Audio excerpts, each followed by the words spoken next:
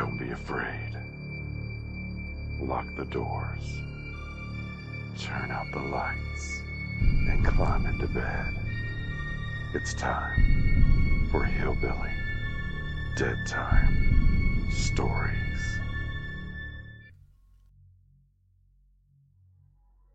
Poltergeist stories have been made into several best-selling books and movies. Some, such as the classic Steven Spielberg movie Poltergeist, is loosely based on the subdivision built over top of Black Hope Cemetery in a Houston, Texas suburb.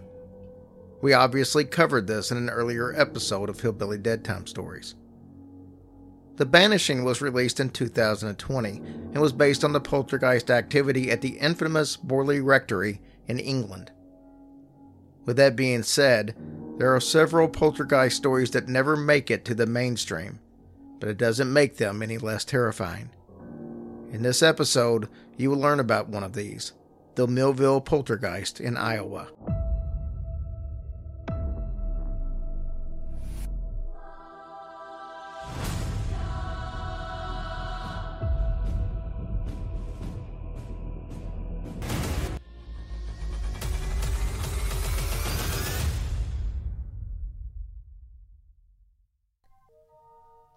Not only was this story unusual in several aspects, but it captured nationwide attention towards the end of 1959 and the beginning of 1960.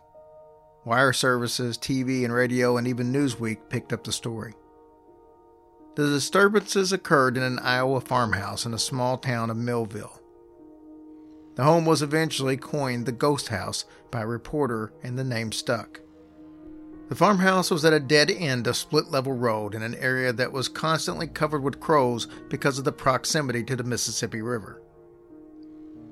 The headline capturing activity started on Thanksgiving night in 1959. The home was owned by 83-year-old William Meyer. Normally a very active man, William was bedridden at this time with a broken hip. As it was the holiday, William had his bed set up in the corner of the living room so he could partake in the family festivities. William's wife was sitting comfortably across the room in an easy chair, while his grandson Gene sat on the edge of the bed. As dusk settled, the family turned off the lights and prepared for bed.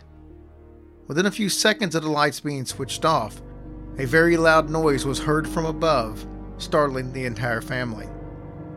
The lights were immediately switched back on, and William and his wife were shocked to see their grandson's face covered in a blackish, sooty sort of substance. The sooty substance had also settled into a fine layer all over the entire living room. William instructed Gene to get his father Elmer, who lived in the adjoining farm. When Elmer arrived, he found his mother trying to clean up the substance with dustpans, which he described as a wet gray soot. No one in the family could figure out what it was or where it came from. There was no damage at all to their wood-burning stove, nor were there any cracks in the stovepipes.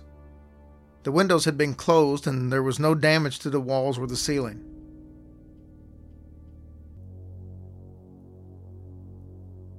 Over the next several days, the incident was openly discussed with friends and family. Even some jokes were poked at Gene for how his face was covered in the soot. As Christmas approached, the event was practically forgotten. That was until December 16th. Again, Gene was sitting in the living room with his grandparents. As the time before, the lights were shut off. At this instant, there was a loud thud. Gene quickly turned the lights on to reveal that a flower stand containing a bowl of Christmas cards had fallen over and had scattered all the contents under William's bed. As the family debated what could have possibly caused this, William's wife watched as a glass of water raised off of a table above her head, then promptly poured its contents onto her. As before, Gene went to get Elmer. Elmer, being a rational farmer, came to the conclusion that some type of vibrations must have caused this disturbance. He decided to test the theory by placing an egg on a lampshade and asking the others to closely watch it for movement. The family watched for approximately 2 hours with no movement before Elmer decided to return to his home. After Elmer's departure, Gene made the comment that everything else happened in the dark. Why not switch off the lights and see what happens? Gene proceeded to turn the lights off, and within 2 minutes, the family heard several mushy splats. Once the lights were back on, the egg and several clumps of mud were found sticking to the walls. Though they were shocked, they did not send for Elmer. Instead, Gene and his grandmother cleaned up the mess, and Gene left for home to tell his father of the latest developments. The next day, the paranormal activity became so intense that it scared William. The family heard thunderous noises around dusk. William said it had sounded like 10 men ripping boards off of the roof. This continued for 30 minutes. Mrs. Meyer started dinner only to be interrupted by a loud crash in the milk pantry. The family discovered that an old refrigerator used to store jars and bottles had been tipped over. When it fell, it damaged some milk separating equipment and a table loaded with dishes.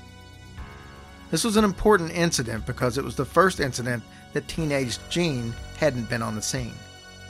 He had gone on an errand, but his father confirmed that he did see him outside of the house when this incident in the milk pantry occurred.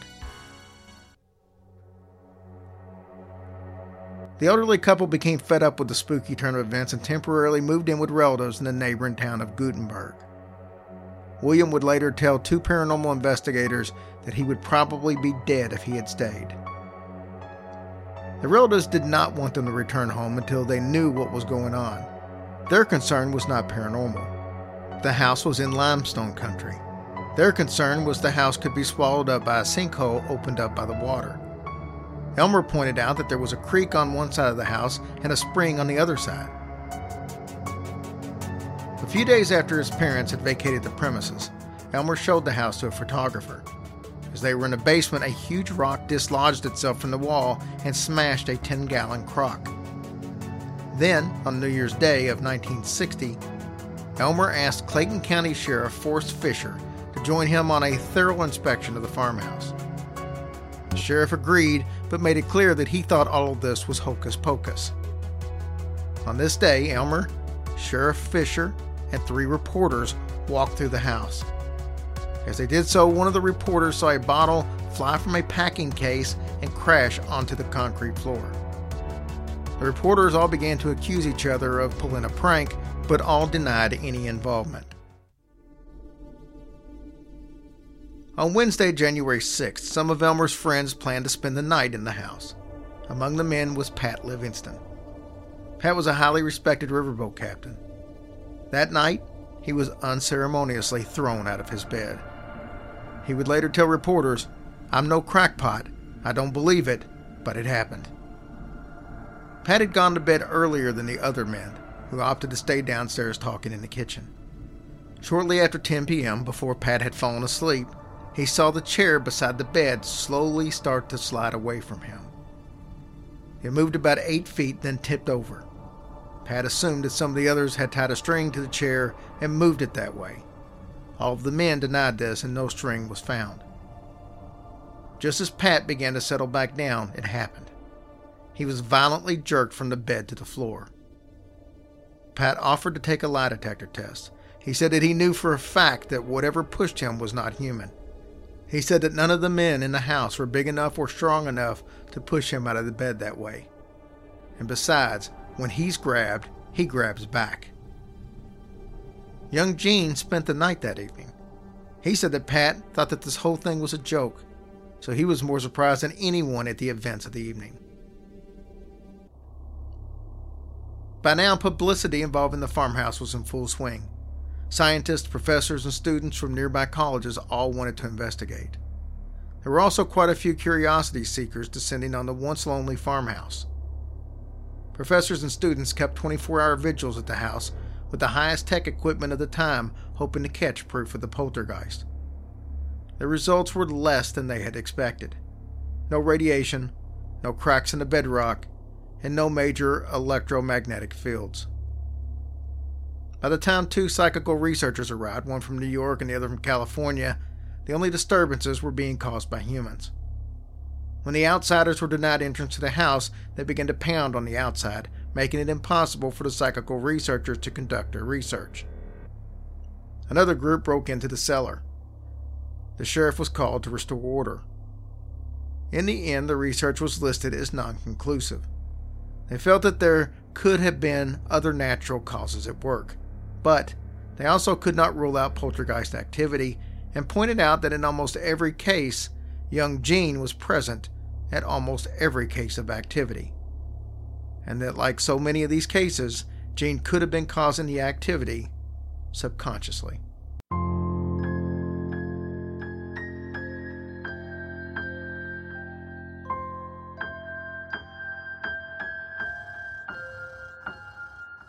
Hush, little baby, don't say a word, or Daddy has to fight off a zombie herd. And once that zombie herd is dead, Daddy has to hack off the devil's head. And if that devil's head gets hacked, Daddy has to hunt down a werewolf pack. And when that werewolf pack goes down, Daddy has to slaughter an evil clown. And after the evil clown is killed, Daddy has to take on a